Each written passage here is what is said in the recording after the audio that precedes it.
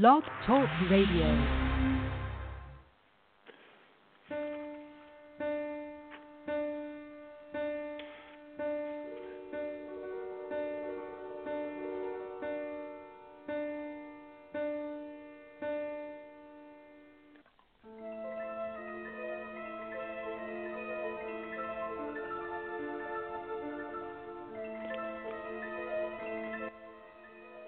Everybody, and welcome to another edition of Beyond the Cover. I am one of your hosts, John Robb, joined here, of course, with my fabulous, good-looking host, Jeff Ayers. Jeff, how you doing? Doing good. How's it going? Good. Thanks so much for coming on again, because you really raised the bar on this show. I kind of keep it low, and you like to keep it high, so that's a good max that we have here. Well, somebody's got to keep you in line every once in a while. Yeah, I know, because when I'm on my own, man, I just go freaking bonkers. But tonight's show, we're waiting for Eric Jerome Dickey to call in. Hopefully the publicist put that on his calendar to do so. But then in the second half hour, we're going to have the writing team of Brian Andrews and Jeff Wilson. They'll be talking about their book Tier 1 and also about Brian's book Reset. So we'll be involved in that one. But if Eric doesn't call in the first half of the show, then guess what? You got us. I mean, that's not too bad, right? Make sure you tune out and come back in about 30 minutes, people. Yeah, that's true. Or 25, because we'll just get them on right away, because they're going to get on about 7:55. Yeah, true. Yeah. So, but how you been? Good. Had a wonderful. Got to visit Death Valley and Joshua Tree National Parks. That was a lot of fun. Because we skipped a week because you were on vacation. Yeah. Yeah, beautiful. I love visiting national parks I've never visited. So. Yeah, and Joshua Tree. If people don't know Joshua Tree, it's kind of it's a different kind of national park. I mean, it's in the middle of the desert, and so you got some really great, I guess. I mean, it's a really cool park. I've driven through it, but I didn't go deep into it like you did. My daughter did. She did. Yeah, it's interesting how much plant and wildlife exists out there. I expected it to be barren, and that was the last thing it was. And that was kind of cool. Definitely surprised me and exceeded my expectations. Well, you know, if you ever watch like the Planet Earth, because I thought the same thing, but that Planet Earth show, when it does the deserts, it kind of shows you that those plants literally get water from like the dew on the ground, and that's how they feed themselves. So they just very, very little water, and it's like the dew is how they function. It's just amazing. Totally. Yeah, but it's a gorgeous place. Yeah, and it's more than just the U2 album, is what I wanted to say. I was going to say. So when you were out there, did you play it? Did you just play the whole album and just singing along like Bono, man, and just hitting it? I did listen to some of their music, but it's funny. At one of the visitor centers, they actually have a bit about U2 in that album, and they actually say that the photo on the album was shot near the Mojave Desert and not near Joshua Tree National Park. They make that plainly clear, don't they? Yes. Hey, well, you know, until Eric comes on, let's talk a little books here. Let's talk with a couple books that I know. One of them is out, and another one, I think it just came out today. Actually, it was either today or last week. And then another one's coming out May 1st. So let me go first real quick, and I'll say, because the one coming out May 1st is one that I'm really excited about. We're going to have him on the air. I think I'm talking to him on Saturday. I forget the date, but I'll look it up. And, of course, it's John Land, and he's taking his first tackle at a Murder, She Wrote book. And what I really find fascinating, and it's called Date with Murder. And what I really find fascinating is and we talked about this off the air, it's kind of like John's style, will it fit in a whodunit? And I can't wait to talk to him about it, because I'm sure that when he was offered the gig, he was probably like, yeah. And then he probably started doing it going, wait. This is a little different than I'm kind of used to doing, you know, because Murder, She Wrote's not a thriller. It doesn't scream off the page. There's no major gunfire. There's no big gun battles. There's no major car chases. There's nothing blowing up. It's Murder, She Wrote. It's, you know, 60-year-old Jessica Fletcher, you know, book writer, homie, Cabot Cove, small town. So that had to be a challenge for him. But what I found really cool and was also you expect a certain formula on how the murder happens and how things play out. Right. You kind of expect a little build-up, then you kind of expect the body, then you kind of expect the, investigation, and then the reveal. I mean, that's kind of the way it goes. Sometimes the murder's early. Sometimes there's really no build-up, and they just kind of do the murder, and then they kind of do, the suspectal part, who's all interweaved around. Like Agatha Christie was extremely good at all the 10 suspects that were there all had a reason for killing. There was some intricate little way that they were all connected and how they were trying to get rid of that person. And so John did a really, really fantastic job at taking kind of his thriller style, because you can see his thriller kind of style in certain parts of the book kind of come through. Like he had to do some of that, but he still had to lay out the clues, because when you read a mystery, I mean, I like to try to figure it out. I mean, that's the whole point. I mean, I'm just not reading the book to see who did it. I want to try to figure out who did it. I want to know the clues. I want to see if I can get it. And I didn't get it. I was close. That was I had the second person on my list was the one who did it. It was the first person I was wrong. So he did a good job of stumping me. Oh, that's great. Yeah. Yeah. And I know you read the book. Yes, and I enjoyed it as well. And I was worried that because in a thriller you can sort of, it's not the mystery element where you, as you said, decipher the clues and meet the suspects and stuff. I was worried because he writes thrillers that it might be a reveal of someone you hadn't met before at the very end of the book. Like I killed them all. Like, who are you? I'd never even met you. Right. But he didn't do that, and I was appreciative of that. Yeah, I mean, have you ever seen the movie Murder? You ever seen the movie Murder by Death? It's the one with Truman Capote, and it's like the five mythical detectives, but they're all off of real detectives. Like they have like Hercule Poirot in there, but he's called something else. You have Miss Jane Marple, but she's somebody else.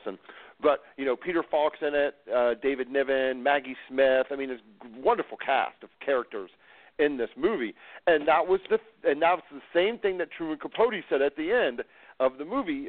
He sat there and he goes, you're introducing characters in the last 5 pages that weren't even in the book before, and it's like you're cheating your readers, and we can't solve this. So, the whole thing about Murder by Death was, and it was a Neil Simon play, and if you don't know what it is, you should get it. It's a great movie, and I highly recommend it because it's really funny too. It is a lot of fun. But it's the same thing. He's pissed at these detectives that are like characters in a book that someone's writing about, or they're writing about themselves or in their thing. But he's mad because it's like you're giving clues that no one could possibly decipher. You're doing things that no one can figure out. So I'm going to challenge you, and I'm going to beat all of you, and I'm going to have a crime that you guys can't solve, and then I'll be the greatest detective. And that's the premise of the story. And so it was really funny, and I think that's why I'm loving the Murder, She Wrote in those, because I always love to ravel puzzles. I always like to try to figure out puzzles, and it's even more fun when you're doing it from someone else because they're the ones who are constructing it, and you have to solve their puzzle. So it's trying to get into the mind of the author at that time. And when you read a lot of Agatha Christie's, there does come a time when you can start figuring out who's going to do it, because she kind of starts using around the same kind of aspects of her criminals, so you can start narrowing it down like right away, and then you can always narrow it down to like 5 like right away, and then you can almost get it down to 2, 3/4 of the way through before anything comes down. So, and you're always pretty close because she always kind of had that same kind of formula. But I think John, and I want to see what he does with book 2, and that's what he kind of wrote in our review, was fans are going to be excited for his next installment because I think they're really going to like the way that he kind of did things. So I was really excited about that. Yeah, and I'm definitely curious what he's going to do next as well. And I know he's got another Caitlin Strong coming too, and I'm looking forward to that. Yeah, that's not Strong to the Bone, is it? That was the last one. I get confused. That was the last one. I think it's Strong as Steel. That's the next one. At least I got the book title right. That was the most current. Got to give me props on that one. Oh, it's the first time for everything. That's the props I get. First time for everything. You hear that, everybody? That's the shit I got to take on the air. But now the next book, and let me see when it came out here. Let me just get to it. It's Jeffrey's book, Jeffrey Deaver, who I'm working on getting on the air. Just going to try to get this done. Oh, it came out April 10th, so it was 2 weeks ago. But it was The Cutting Edge, his latest Lincoln Rhyme novel. Did you read that one? I did. It actually, my AP review went up a couple weeks ago. Okay.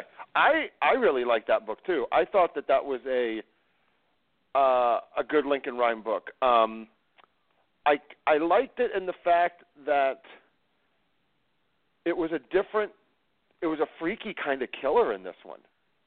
You know what I mean? I mean, it was the killer seemed different, I'll say villain. The villain seemed different than other villains in his book. It was like this was like an outlier villain than others in the past.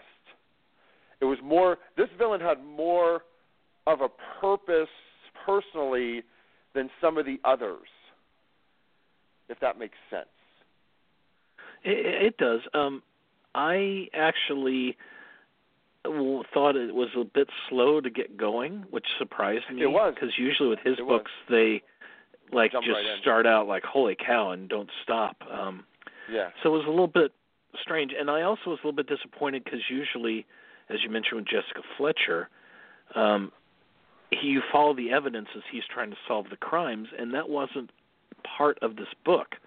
And so while it was good, I was a little bit disappointed that what I expect in the Lincoln Rhyme series of books, I didn't get this time. Okay, well, That's not to say I didn't like it. Huh? That's not to say I didn't like it. I just, as I said, thought it started a little slow, and yeah. It was different. I mean, you want to know something funny? If you go on Amazon right now, yeah, my review and your review are right next to each other. Really? Yeah, because in mine it's Suspense Magazine right there, and then right underneath that one it says Jeff Ayers, Associated Press, huge twist, classic Deaver, gripping and terrific. And then they got mine in there, incredible. Deaver delivers another explosive book in the series. Deaver is a master. It will be no surprise to see The Cutting Edge appear on so many lists for being the best book of the year. And then I also tweeted out when I was reading it, and he liked it. He retweeted back and messaged me on it, and because I said, reading The Cutting Edge right now looks like it's going to be another sleepless night. And I said, damn you, Jeffrey Deaver, for giving us another sleepless night book. But yeah, see, that's what I found. like I said, I was a little surprised how slow it started, but man, it was by the end, it was like, wow. Yeah, because it was like two cat and mouse games going on. I mean, it was two little. I mean, you had the witness, you had the killer, you had these things going on, and that was a little, to me, and I haven't read all the Lincoln Rhyme books, so if someone, please don't email me if I make a false statement, or you can email me, just tell me I made a false statement, but be nice about it.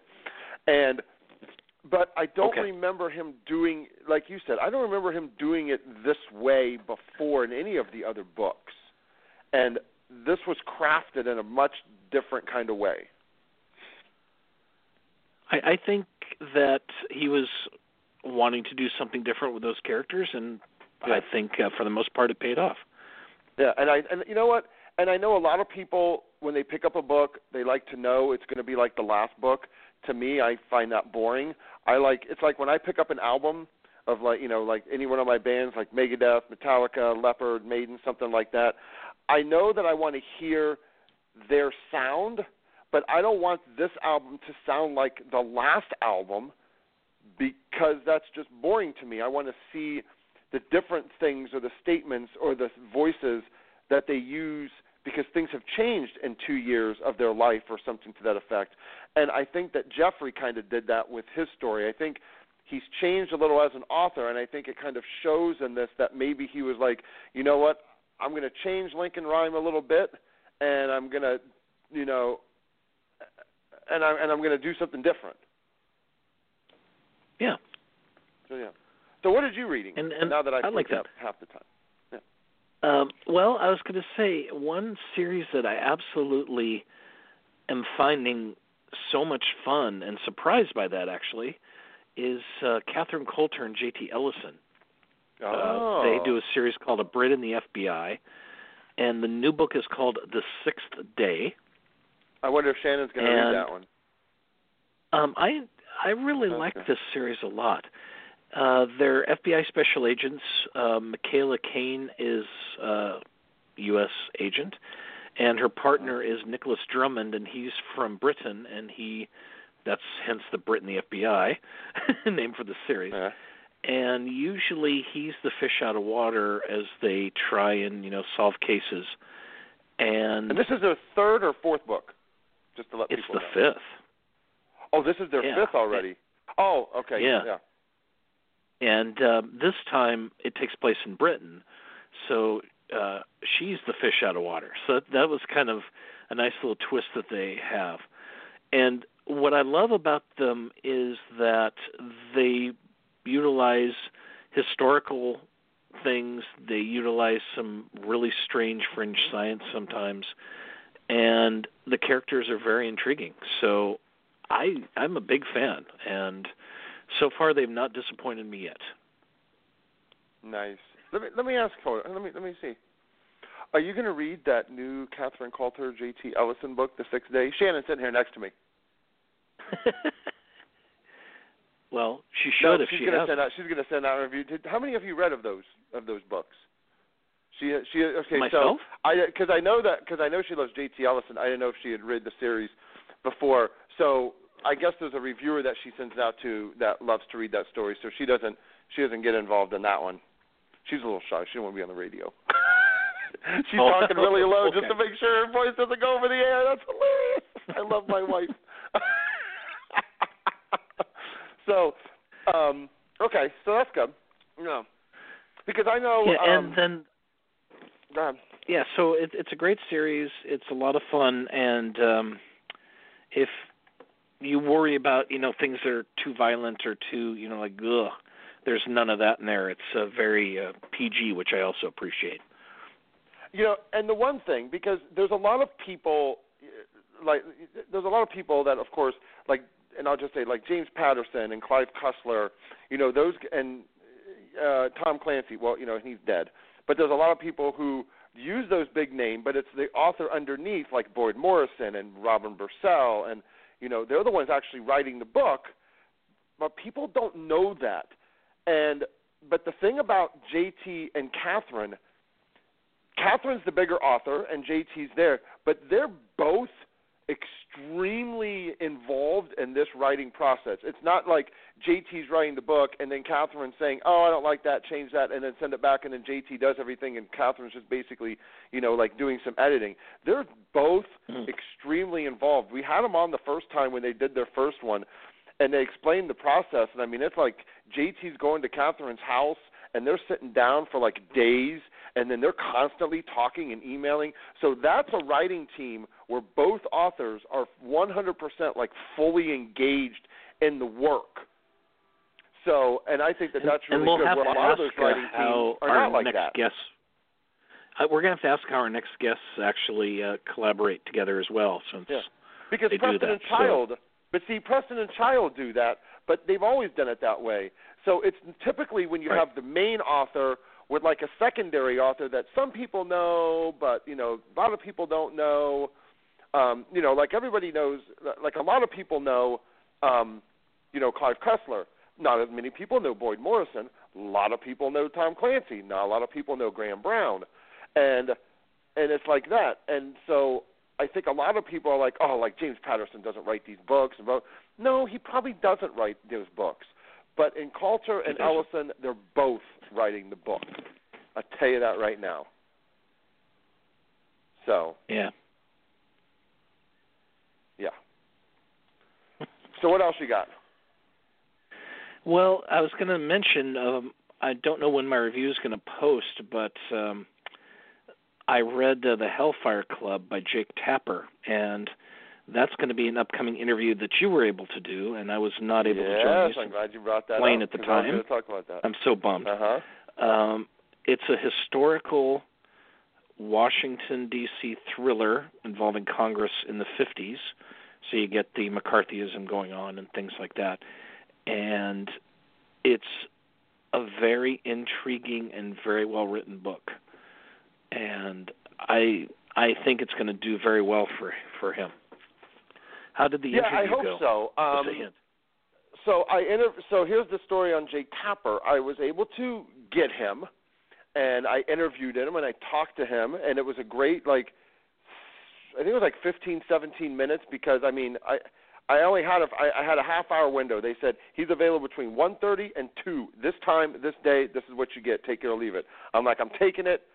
And so I got him for about 15 to 17 minutes, but never talking to him before, I had never had a reason to talk to him because I'm not in politics and I really don't want to be on CNN. So never talked to him before.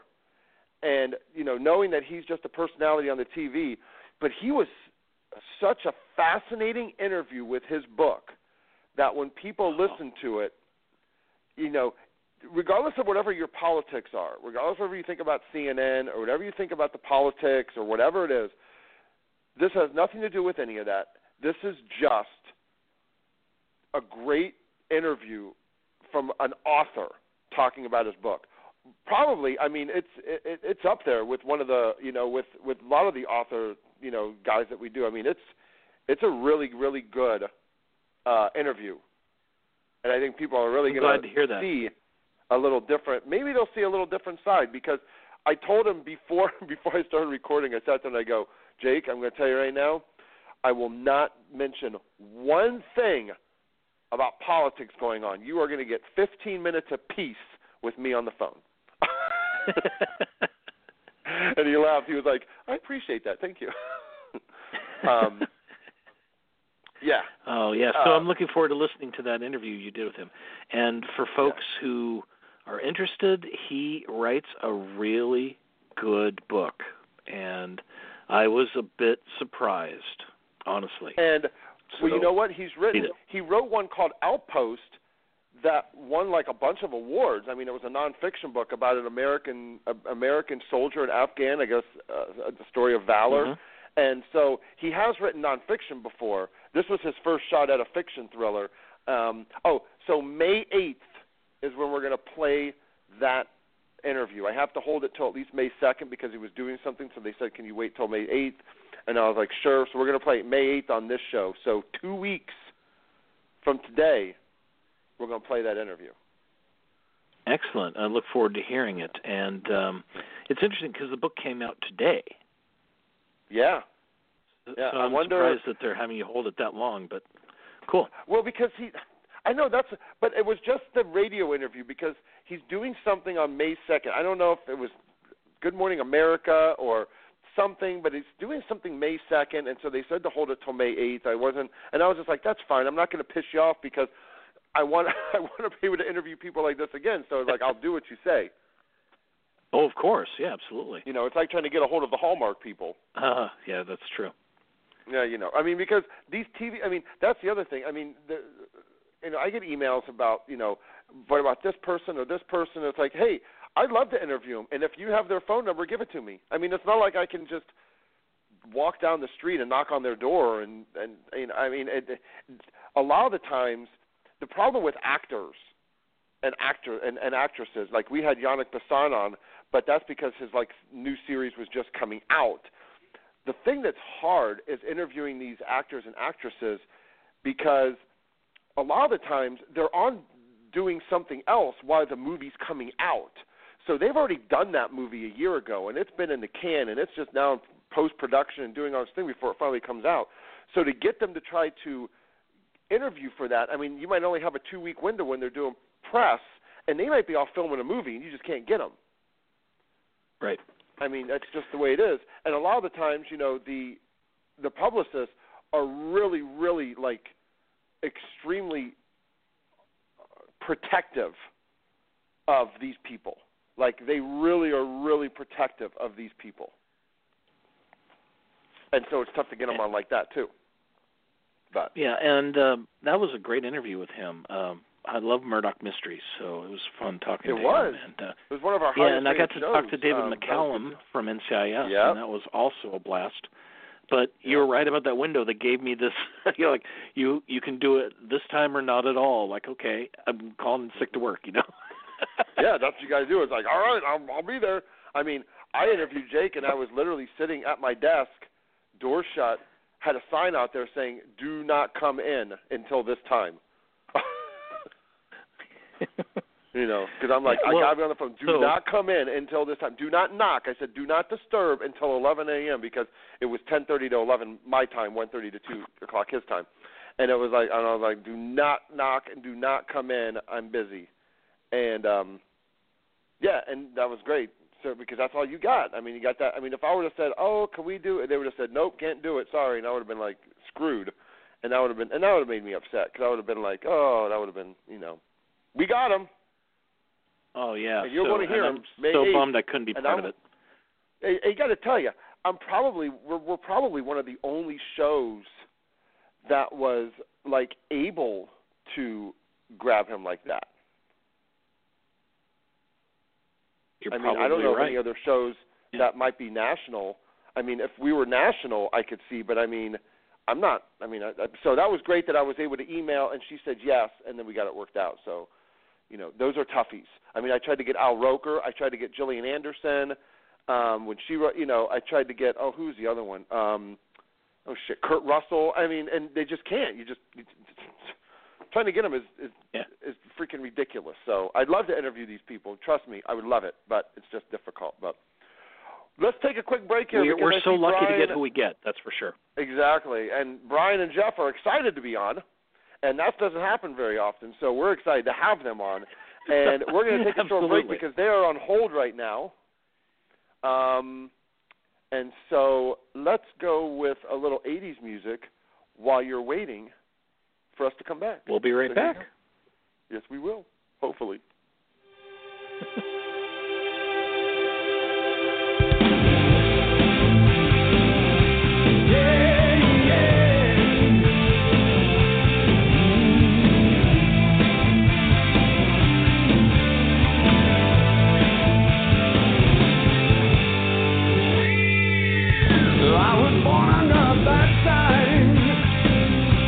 Left out in the cold, I'm a lonely man.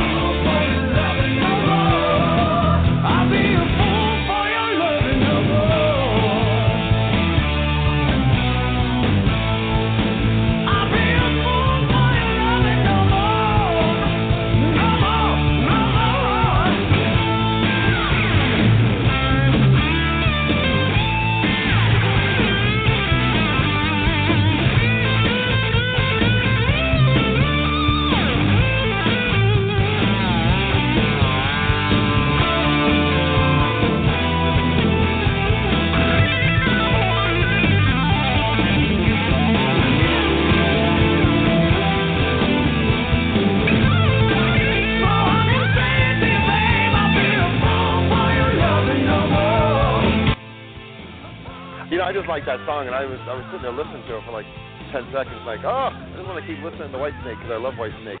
And if you love Whitesnake, you should go get the Purple album, because the Purple album is really cool. Just to let you know.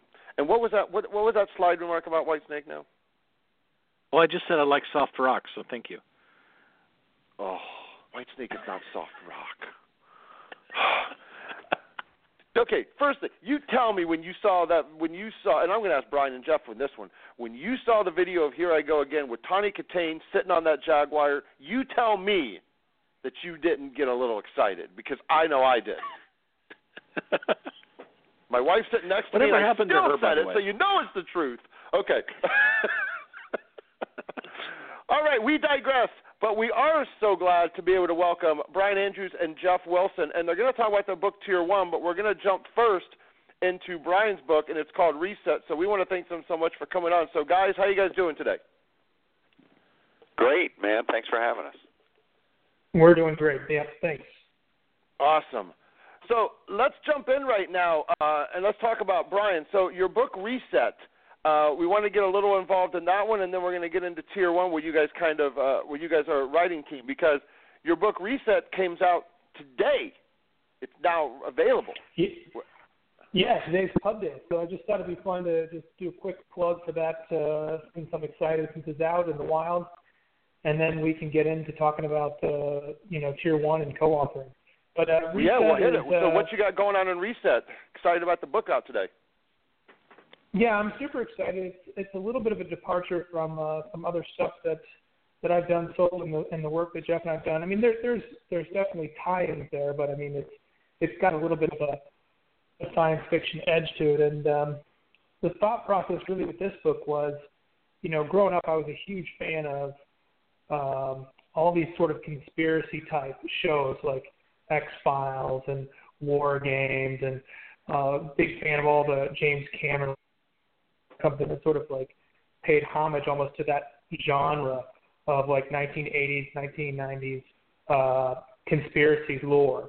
And, what's interesting is now with the advent of artificial intelligence and there really is some research being done on mind control, I could sort of wrap in these old ideas of CIA mind control experiments and alien technology and government conspiracies, and kind of put a new twist on it.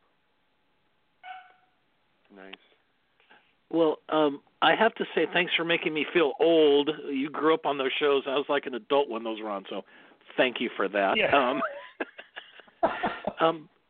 Why did you want to write about a science topic, especially since, Jeff, you have the medical background? Yeah, but he has that giant brain, All I have is the paper. He's got the big brain in all of our operations, for sure. Well, I think... I have the good looks, though. I mean, I bring something. Okay, well, that's important, because I got the good looks in this show. But Jeff raises the bar because I'm always in the gutter. As you and me, man. So, yeah, we're together. It is a challenge on radio to prove these claims, though, We don't have to prove anything. In today's day and age, you can just say whatever you want with no evidence, so I'm saying it.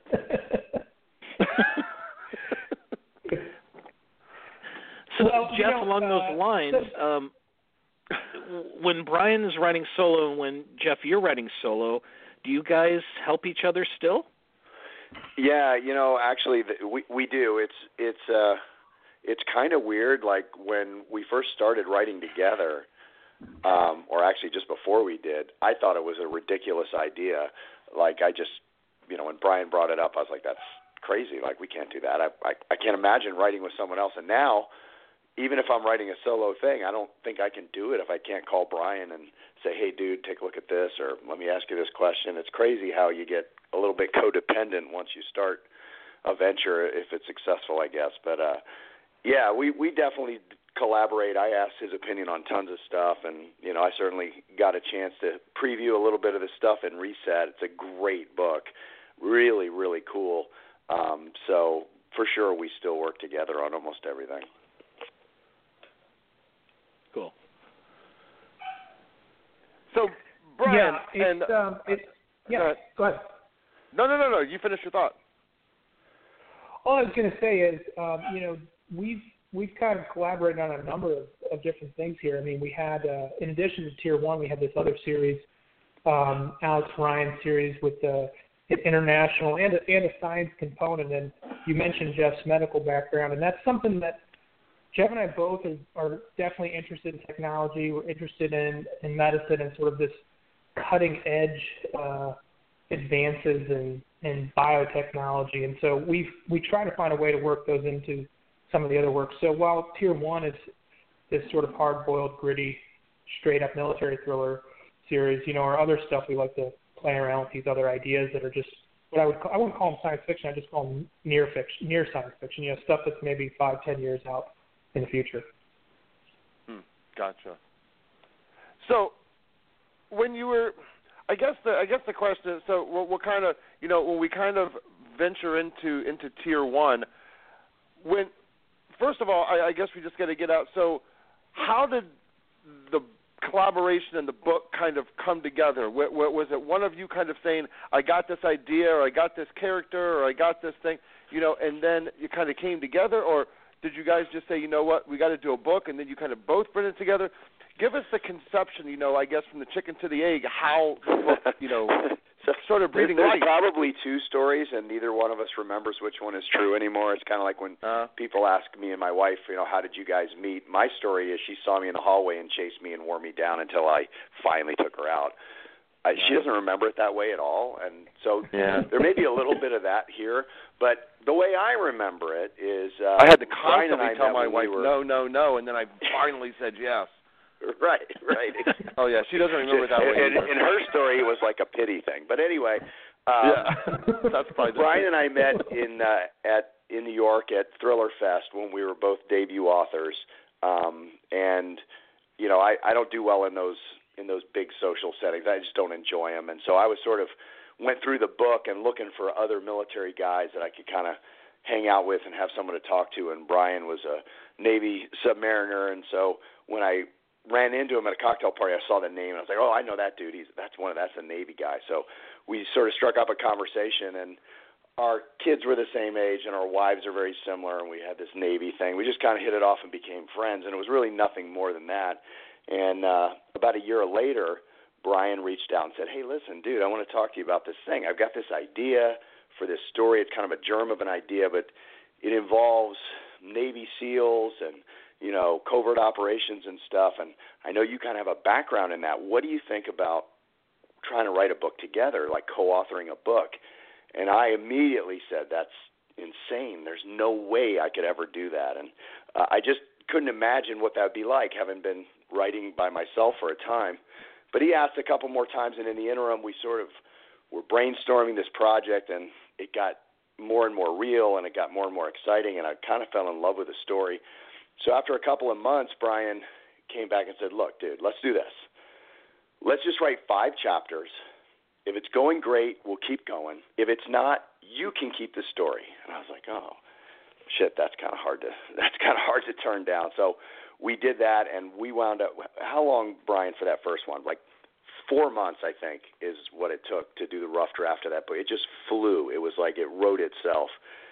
And that was a few years ago, and now we've written, 6 or 7 books together, and it's just, there's no looking back. So, that's how I remember it was. I was the reluctant, I don't know if it could ever work, and he kind of wore me down, but thank God he did, because it's just so much easier writing with Brian than it was by myself. That's so cool. Okay, Brian, let's hear your side of the story. Yeah. He must be sleepy, so he told it pretty accurately tonight. So I would say that's pretty accurate. Because, the only thing I would add to that is that, we both come from this military background, and it's, writing is can be a very lonely activity. I mean, you're there by yourself. You have nobody to bounce ideas off of, especially if your spouse works or if you're single. You're there just trying to get this story out to get writer's block, and then you're stuck, But coming from this military background, we're used to doing everything in teams, collaborating on all the hard problems. I mean, there's no real Lone Rangers in the military. I mean, we work as teams. And that was just something I found once I started transitioning to writing, that I really missed that element of collaboration and teamwork and just having a buddy, to just bounce ideas off of. And that's the best part of this whole venture. And I think when we first started this, we were surprised at how quickly we fell into this groove of, okay, how are we going to tackle this? And we just divided the novel into its constituent components, and we just tackled it. We made it into like a real military project, and that method has worked really well for us. And what's funny is we're still using basically that same method that we used for the first book. And like Jeff said, now we just finished writing our 7th book and together, and the method still works. That's fantastic. But how do you resolve conflicts with each other when you stumble on something that, like, hey,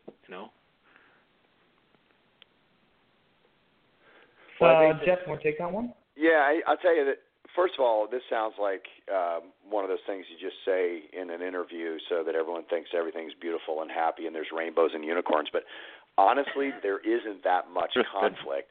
Every now and then, there will be, something will come up with a storyline or a character or whatever, and we have a difference of opinion.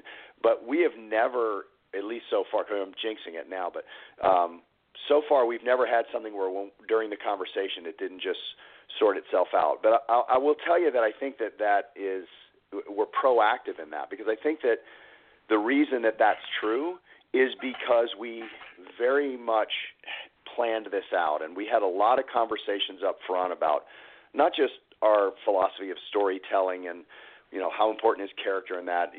We didn't just make sure we matched as storytellers, but the whole thing, like the business side of it, everything, we made sure that we were melded and that we were on the same page. And so I think that what happens is when there's a difference of opinion, we talk about it without a sense of ownership. Does that make sense? Like, it's not a pride thing. There's no ego. It's not, well, that was my idea. I think that after the first book, especially, once we started into the second book, all of that ego stuff and sense of ownership stuff just dissolved and went away. And so there really is that sense that we're writing a book. There's never, I'm writing, oh, that was my chapter and you're picking apart my chapter. This, again, sounds like a lie that you make up in an interview. But when we go back and we're in the edit phase doing DE and stuff like that in a book, I cannot tell you who wrote the first draft of the vast majority of those chapters. I just don't remember. It's just we wrote the book and then we resolved the issues in editing. So that sounds kind of fluffy, but for us, at least for me, from my perspective, it's really true. That's cool. And the key we've there, had. I think the key. Go ahead. No, go ahead. Finish.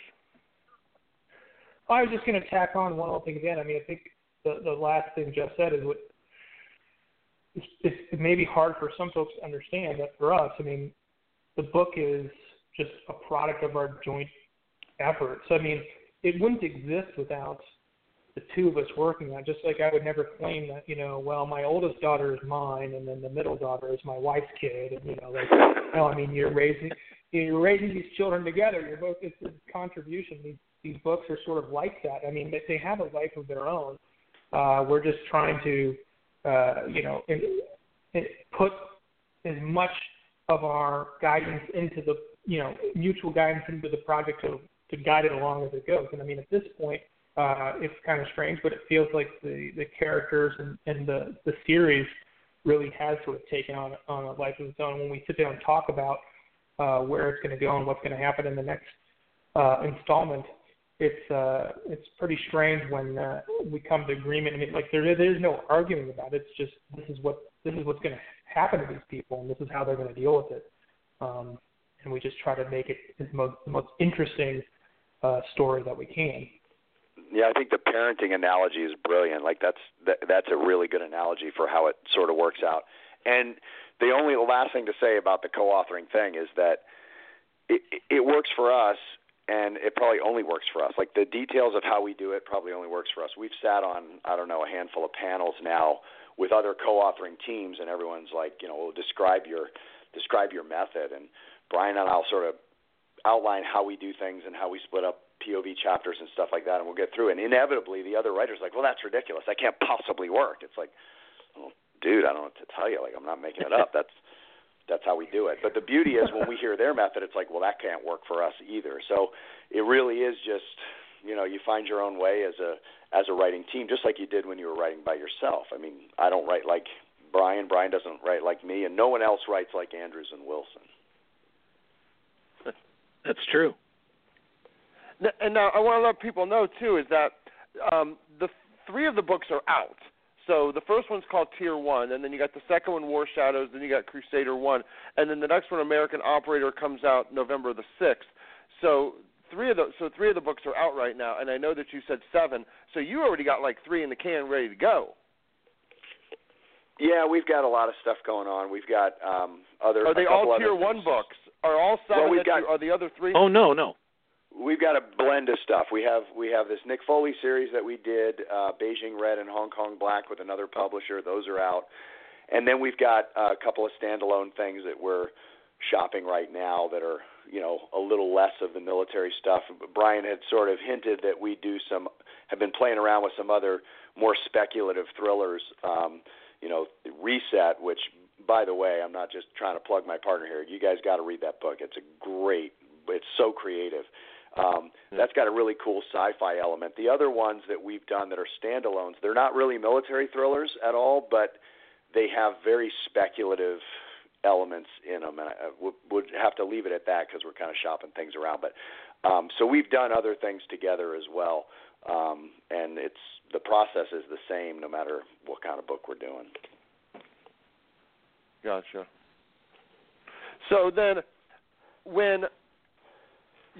so you guys started out, and of course, you started out in the military. Now you've kind of branched out, and like you said, like you have some that you're shopping are kind of outside of that genre. How was that challenge? I mean, was it easier because you've already written together, or was it difficult because maybe you're kind of a little outside the comfort zone? How kind of was it when you started to get outside of this main genre of Tier 1 and kind of jumping into something that you said is not so military style? Sort of both. I mean, not harder, the working together part. I think the method is pretty much the same, but I think, I think Brian would agree. See what you say, Brian. I think it's a little more challenging to do the things that are outside of the Tier 1 series. It's super simple to, try to put sort of an amalgam of people that you've known into a fiction and come up with a cool story. But the more speculative things, it's a little more challenging because you don't have your personal experience to rely on. I don't think it challenges us as a team, but individually, I think it's just more challenging. You agree with that, Brian? Yeah, I agree with that. But I would also mention that, Jeff's background before he started writing the Tier 1 series was you had more of a horror angle to your work. So if you read some of his earlier stuff like Fade to Black or The Donors, you'll see that the dude's got some twisted thoughts at times, and he can scare the hell out of you. And it's sort of fun to be able to, and Jeff and I have talked about this. It's fun to be able to sort of take the gloves off because, like I said before, in Tier 1, it's hard-boiled, gritty, and we try to be as accurate as we can without violating operational security matters. We try to keep that series very well grounded in the present and in reality.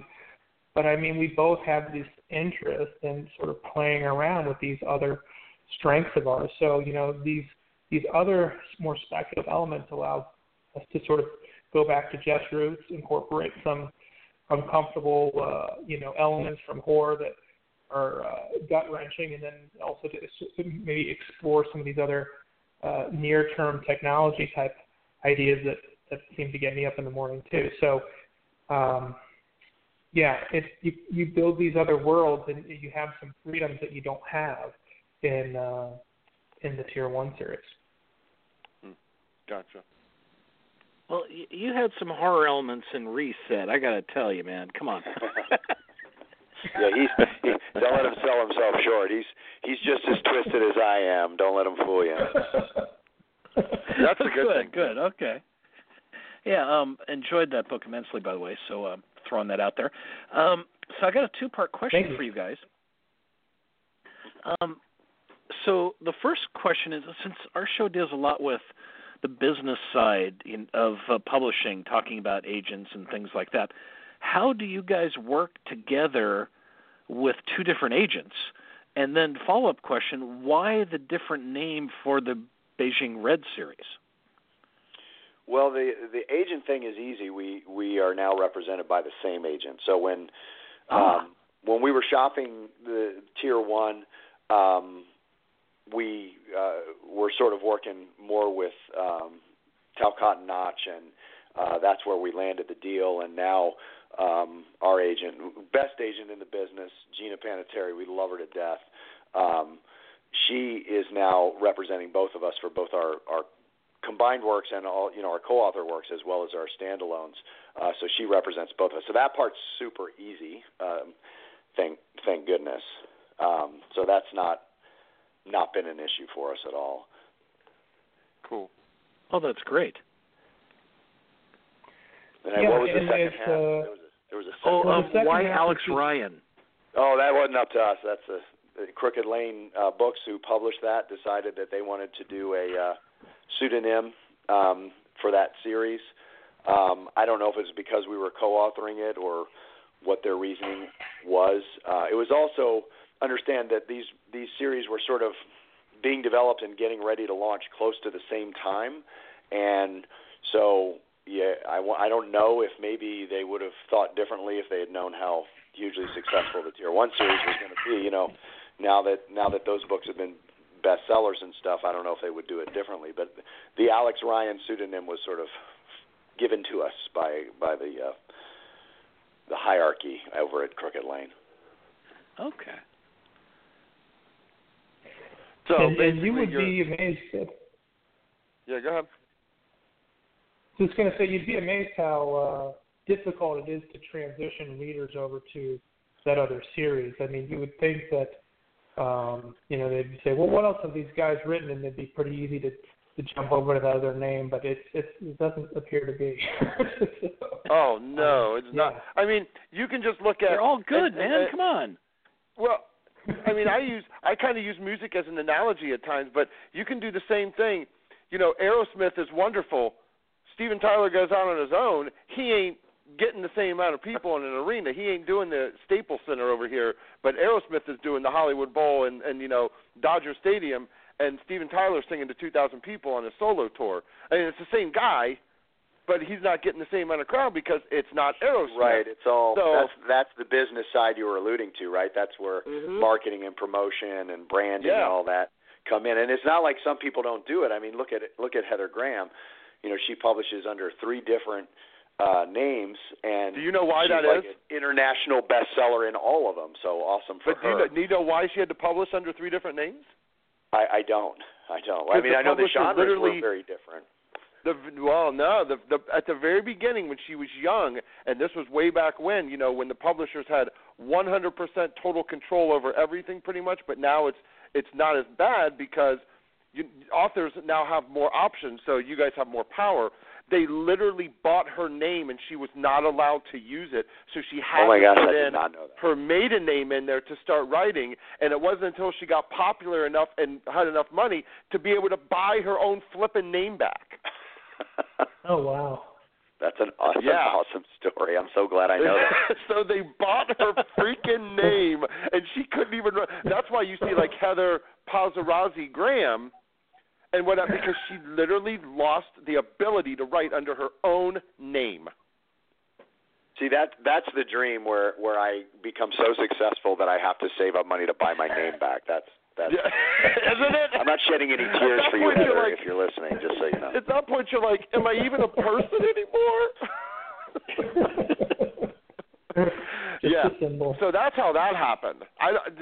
Because we've had many conversations with Heather, hours upon hours of conversations, and we were totally taken back. But again, that was a time when, first of all, I mean, really, women authors basically had to write romance even if they wanted to write thrillers. I mean, you can look back at almost every fiction, thriller, woman author today, and you're going to look back and you're going to see their beginning was probably romance. The bigger ones, like the Sandra Browns, and Nora Roberts with J.D. Robb. Patricia Cornwell was one that never had to do that. And there was a couple others, but most everybody in those genres and that got big had to start out with some kind of a romance. And then they finally were able to sell enough to where it was like, okay, you can do this little suspense thing if you want to. Yeah, look at them now, right? Yeah, now they're all laughing. They're all laughing at them. Yeah. So they could buy our names. You know what I'm saying? They could buy.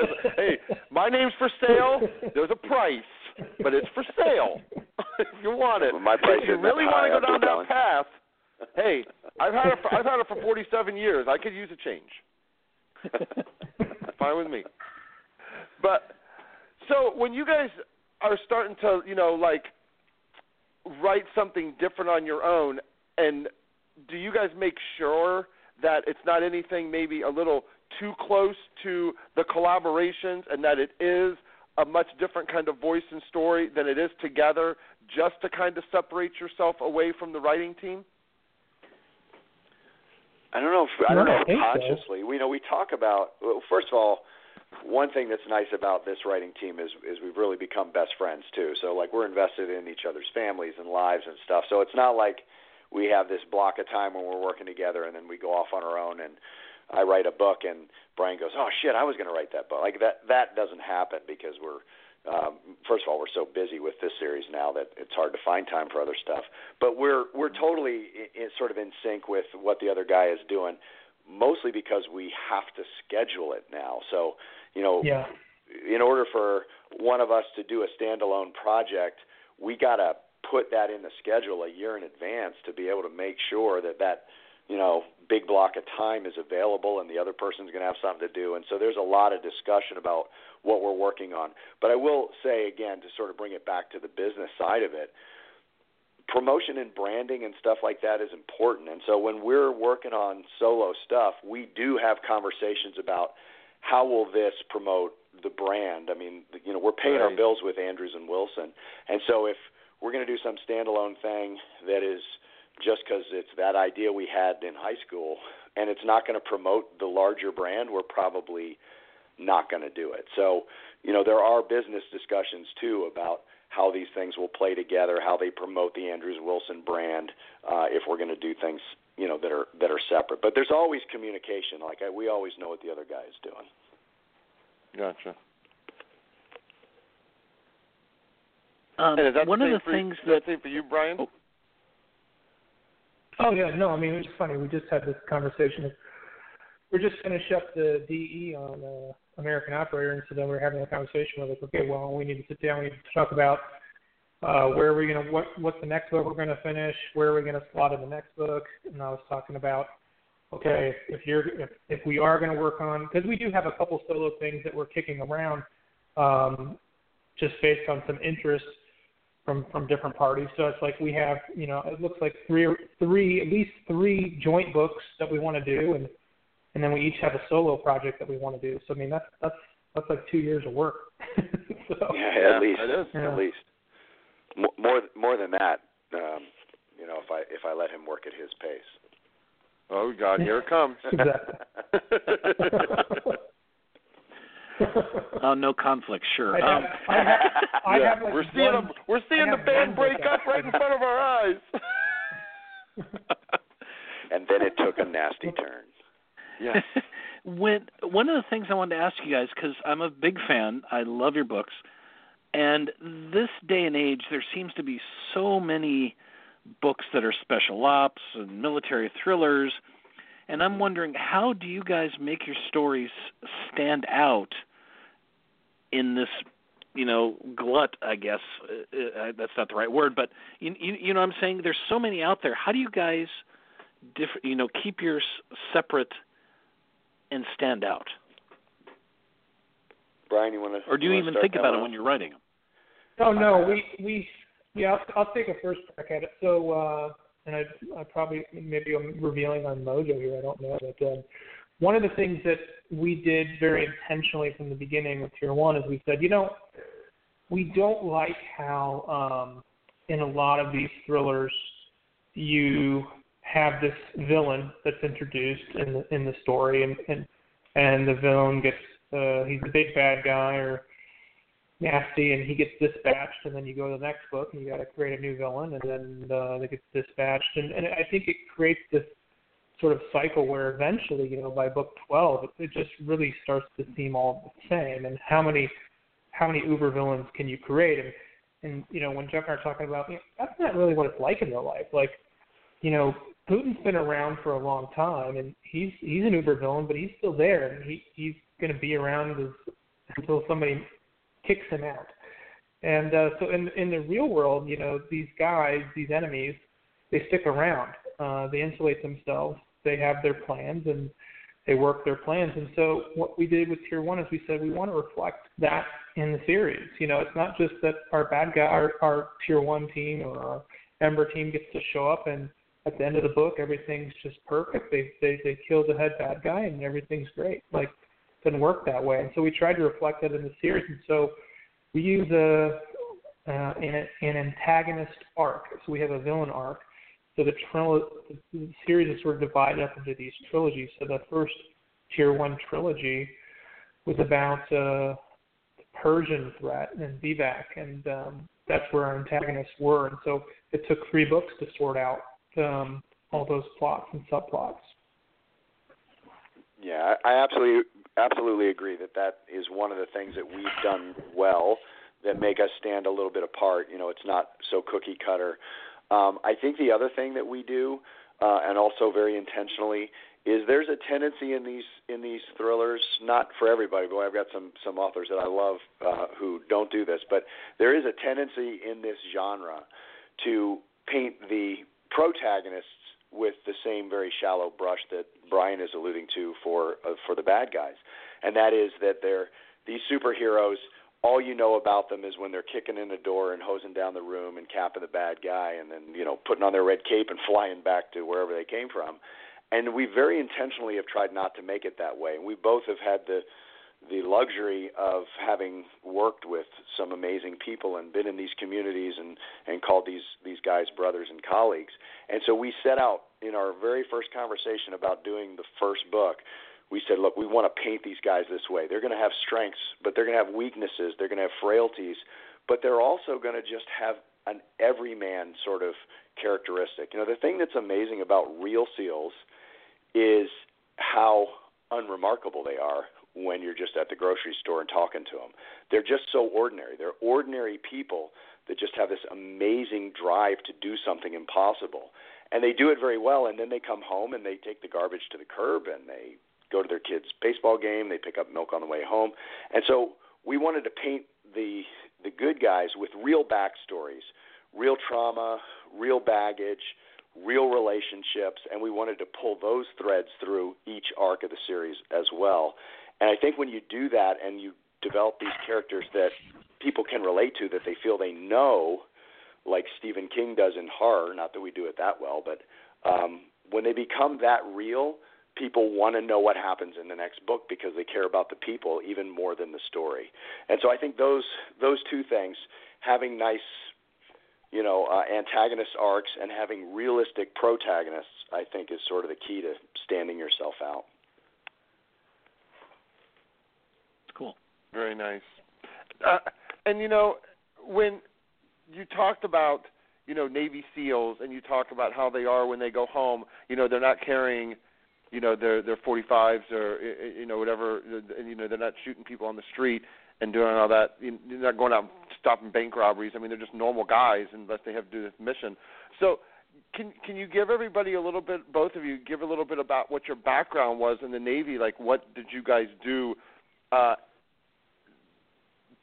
far as, like, you know, to lend this experience to your story? Well, I was a nuclear submarine officer. I served on a fast attack submarine in the Pacific, and we were the type of boat, we were called a Type A boat, which meant we had a great towed array sonar. We had torpedoes. We had vertical launch, tomahawks. We could carry mines. We had some some great electronics that just allowed us to do all the different types of missions the submarine could do. So we could do blue water ocean operations, which is sort of the Tom Clancy, Hunt for Red October type stuff that was famous in the 1980s. This blue water, U.S. versus Russia type stuff. We did that. We did littoral surveillance. We launched salvos in Gulf War. In fact, my boat opened was the opening salvo in Gulf War I. And we did, battle group escort. So pretty much all the different missions that a submarine could do, we did. And this sort of tip, we use the term tip of the spear. So a submarine is sort of the tip of the spear stealth platform.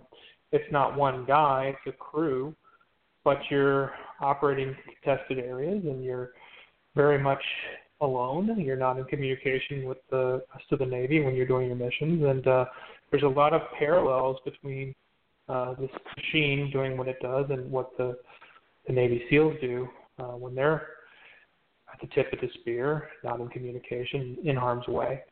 So that was my background, and we did shuttle those guys around too from time to time as well. And then I'll kick it over to you, Jeff, to talk about your background. Yeah, mine's a little more schizophrenic. My mom says I can't keep a job is my big problem, but I had a pretty diverse background before medicine. I'd done some things, worked for the federal government for a period of time, and eventually wanted to sort of move away from all of that and find something else. So I went to medical school, thinking I'm going to be a big brain academic surgeon. I didn't have Brian's brain, so I didn't do that. But I went to med school, and I was in general surgery residency, having just been accepted into a vascular fellowship when those jackasses crashed all those planes into the towers and the Pentagon, and it just completely pissed me off. I had been in the Navy Reserves previously, and within a week I was back in the Navy and finished out my fellowship and then deployed with a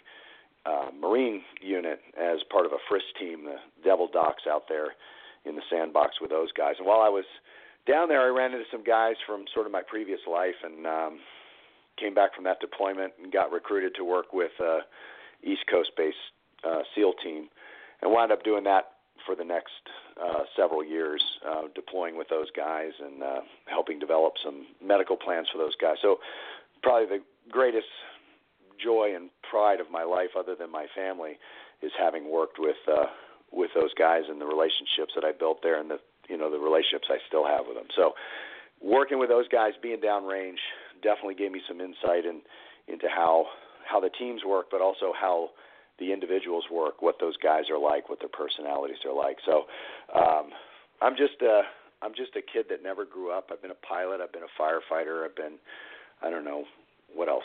Cowboy? I guess I haven't been a cowboy, but all those things you wanted to do when you were like 8, I just knocked them off the list. And right.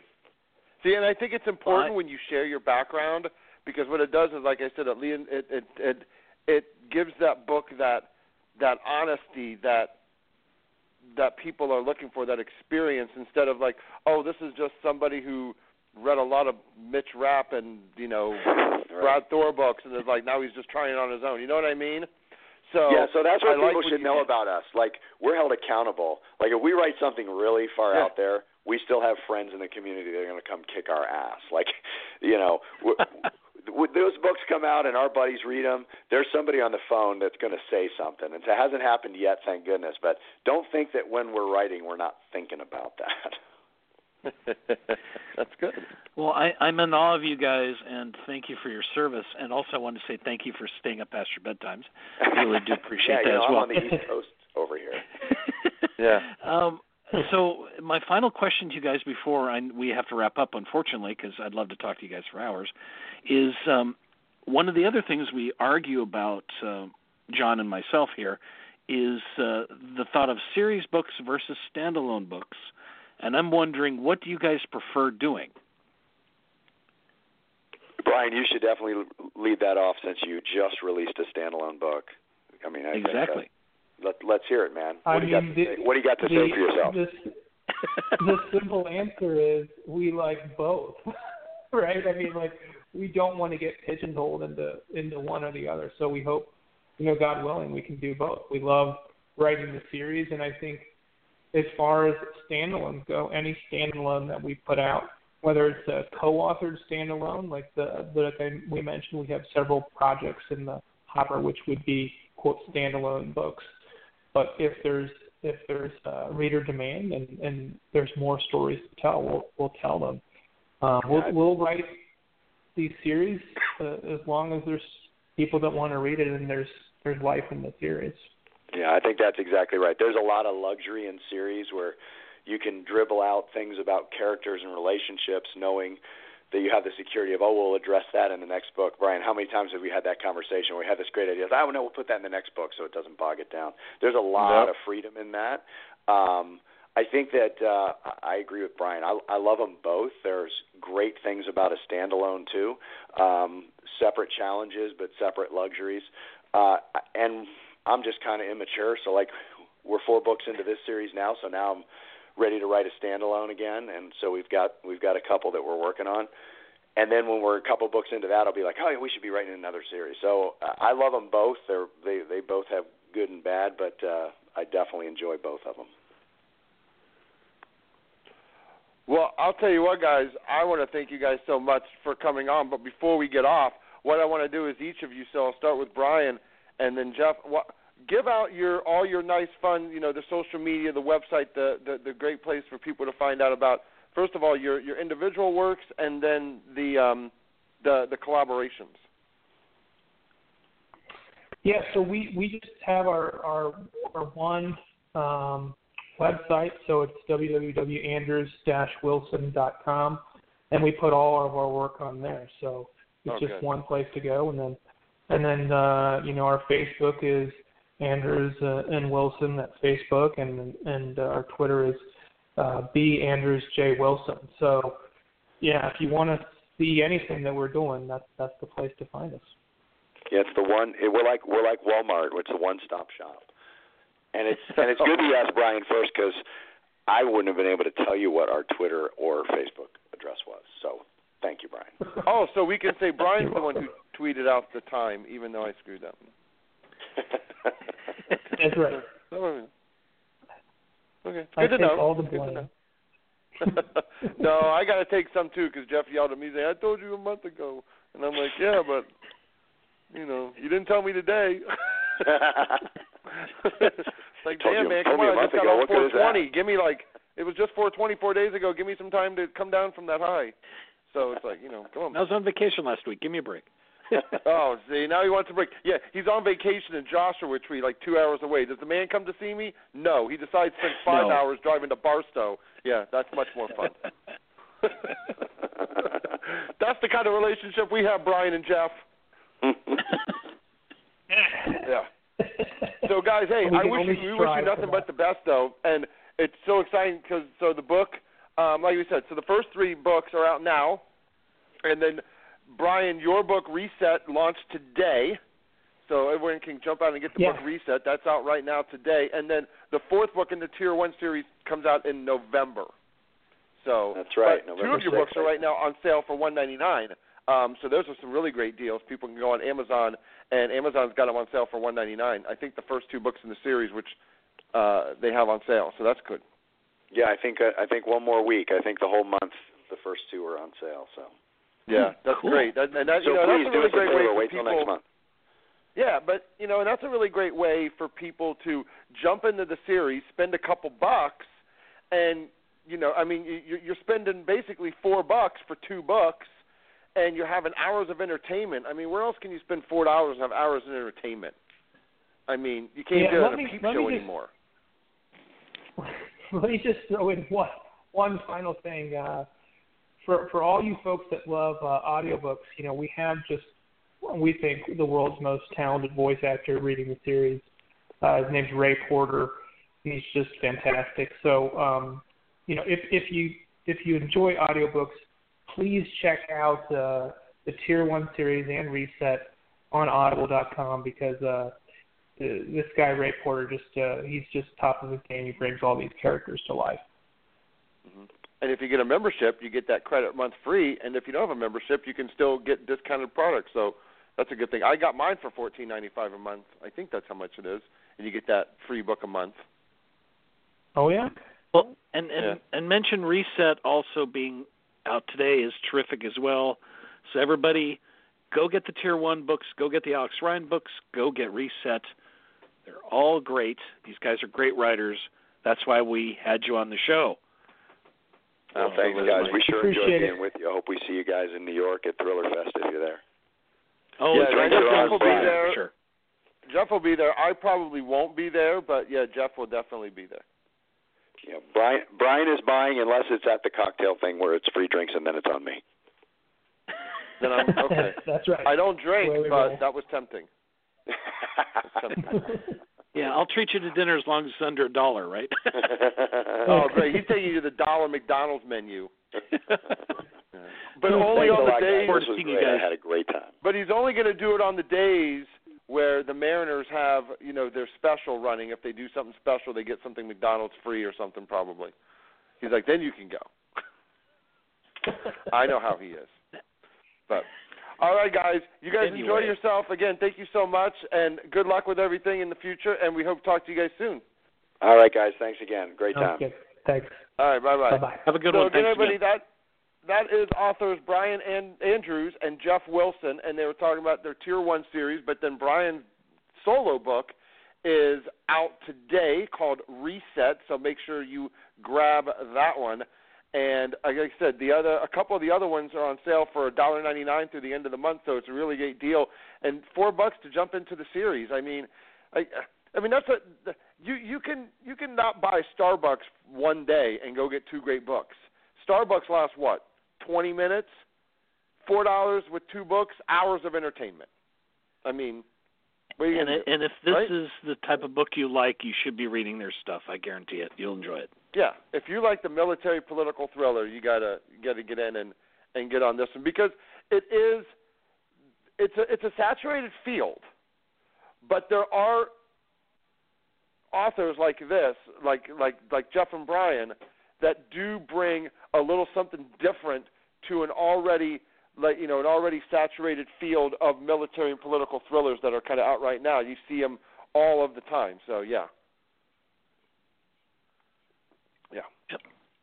Well, Jeff, it's always a pleasure. Thank God you made it back from Joshua Tree and you were able to have a great trip.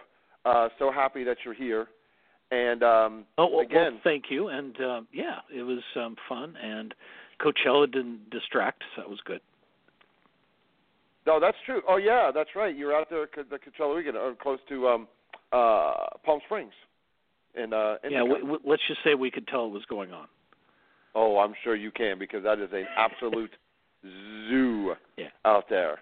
Yeah. I've never been, but I know people that have been, and you couldn't pay me enough to go to that concert. No way, no how, ever. Because you got if you don't get a hotel, just so you know about that, if you don't get a hotel, which, of course, is massively expensive, you're talking like 5 or 6 people in one room because you got to afford it, then you're sleeping in a tent out in the desert. And if you were outside in the desert, it can get pretty chilly sometimes at night in the desert. Yeah, we saw a lot of tents up, that's for sure. Yeah, and it can get pretty chilly. And I got to tell you, I'm not sleeping outside with that many people that go to that show because that would scare me. That is a horror serial killer book waiting to happen. Some guy's going around killing people at a music festival. You know what I mean? Like some kind of strange serial killer or whatnot. Who knows? This is weird. You could call it Coachella. Oh, there is one. My fabulous wife just sat here and told me that Bentley Little, I guess, did that book called The Burning Man. Oh, there you go. Burning Man. Okay. It's at the Burning Man. And Bentley Little. Do you want to know a cool little nugget about Bentley Little that she told me about, too, a while ago? Do you know who his college roommate was? No, I don't. The guy who invented SpongeBob SquarePants. Really? Wow. Yeah. Bentley Little's college roommate was the guy who invented SpongeBob. So imagine a horror author with SpongeBob SquarePants, and they were together in a dorm room.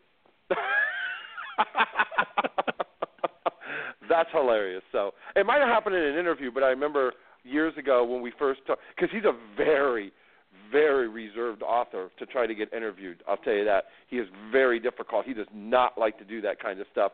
And I think he's being published now by Cemetery Dance. But I don't know if you've ever read any of his stuff, but he has one that's extremely freaky because we live now in an HOA where our house is. And so he has a book out called The Association, and it's just freaky. It's about like an HOA. And Okay. it's freaky, dude. And it was probably out 10, 15 years ago maybe. But it is creepy. I mean, this guy is he's under the radar because he's not a household name because his books aren't in the movies. He doesn't do hardly any press. We were lucky to interview him when we did interview him. Stephen King loves his work, especially his older stuff, because I know he was plastered onto the books. And he is one of those guys that you either he's one of these. This is what he is. He's one of those guys that you either love his writing or you've never heard of him. I've read a couple of his books and I liked them. Yeah. But he's like Scott I've not read Nicholson. everything. My wife just popped into there. This is the longest she's ever been on the radio show. This is great. We got to get her a headset and get her on one of these times, Jeff. We should get her on to talk about editing and publishing. How about that?